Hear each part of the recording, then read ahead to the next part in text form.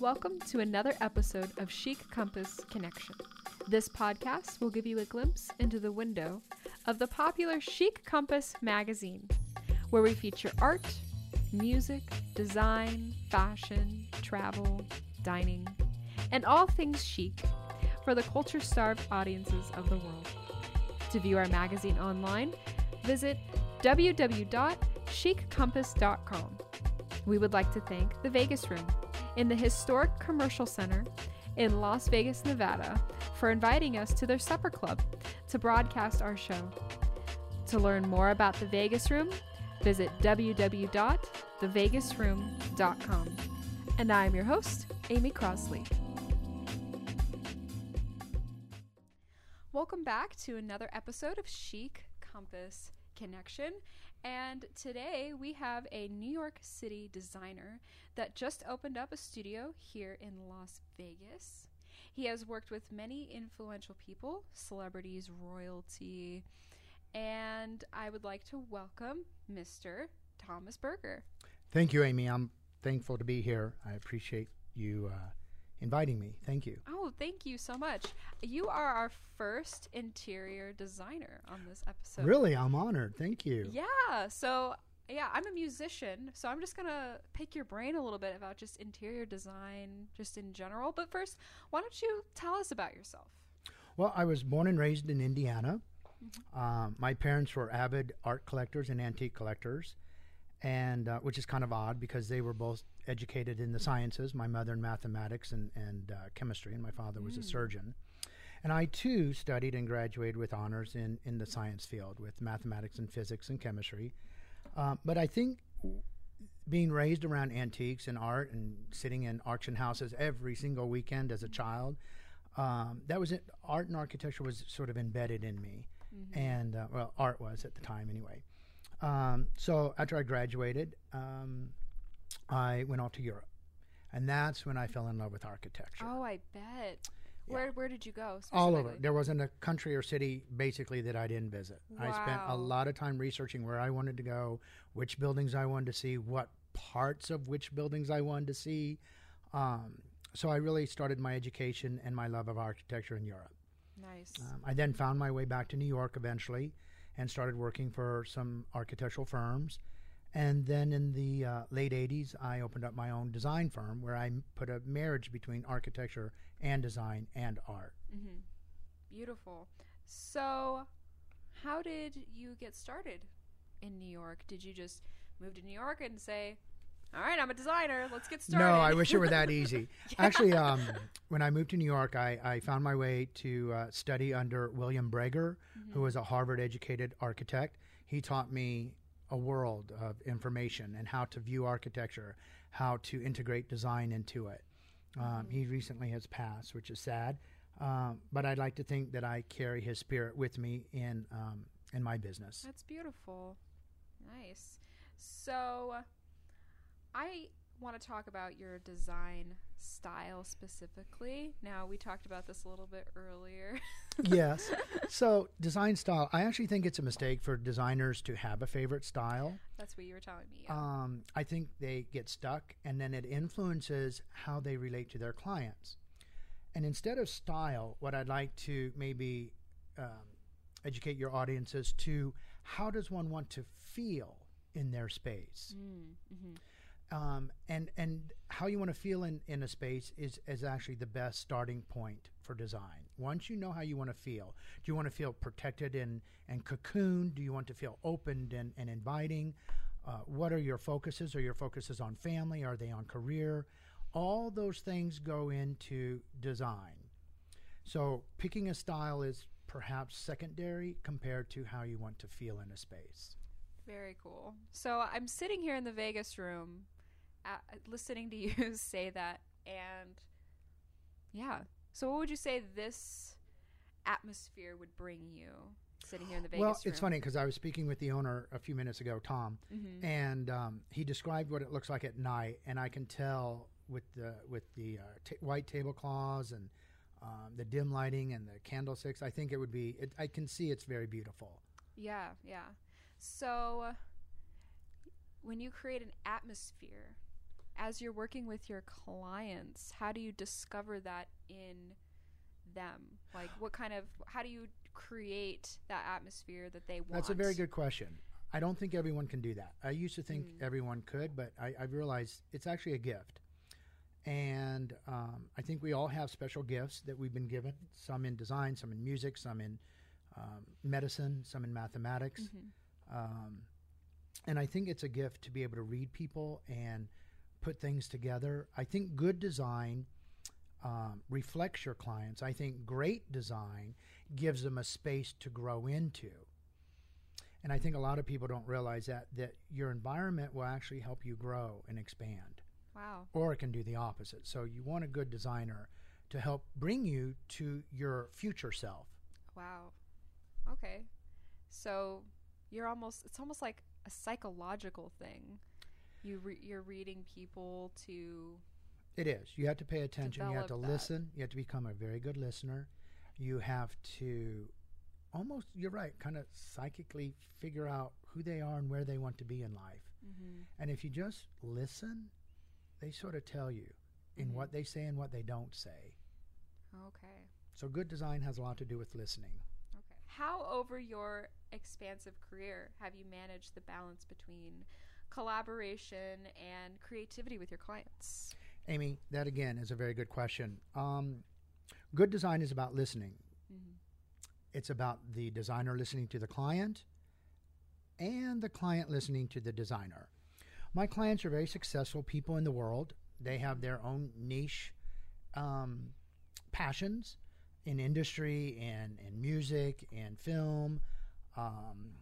Some are, just very well educated, but they're not necessarily educated in design. I am.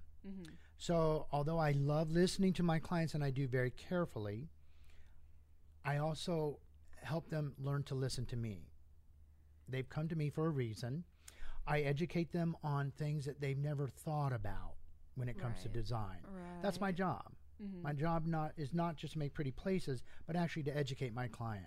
Yeah, open them up to your world. Exactly, art which is and design. rather vast after almost 40 years, actually. I wasn't going to admit that. But after almost 40 years of design, there's a lot that I've seen and done and know. And I want to impart that to my clients so that they can have their best expression of themselves in their environment. And in this new light that they didn't see themselves before. Exactly. I design not for the person who's in front of me at the moment, but I design for your future self.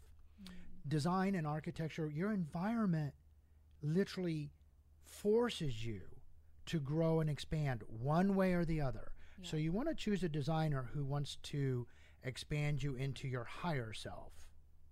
Right. And that is a gift and an art. Absolutely. So in your experience, you speak about your clients being immersed in these new environments. Can you name someone one of your clients that you've seen grow in your spaces? Yes, actually. When I first started out in the 80s in New York City, and I was young and idealistic, I had a client. She worked in the fashion industry, was a rather big name in the fashion industry, and she had just gone through a very troubling divorce. And she wanted her new, very small apartment, having come from a very large apartment. She wanted to feel embraced and cocooned and shut in and kind of closing off to the world. And I could have done that for her, but I thought it was a mistake. So after some long conversations, I encouraged her to do exactly the opposite. To open up the space, make it feel light and beautiful and elegant and feminine, and remind her perhaps of who she truly was. She was beautiful. She was elegant. She was a woman, feminine, and even if she worked in a man world in fashion. And it actually changed her life. She ended up meeting someone and getting married 6 months later. Wow. So I'm a very strong believer that environment can change. It's the unspoken truth. Absolutely. That's amazing. Okay.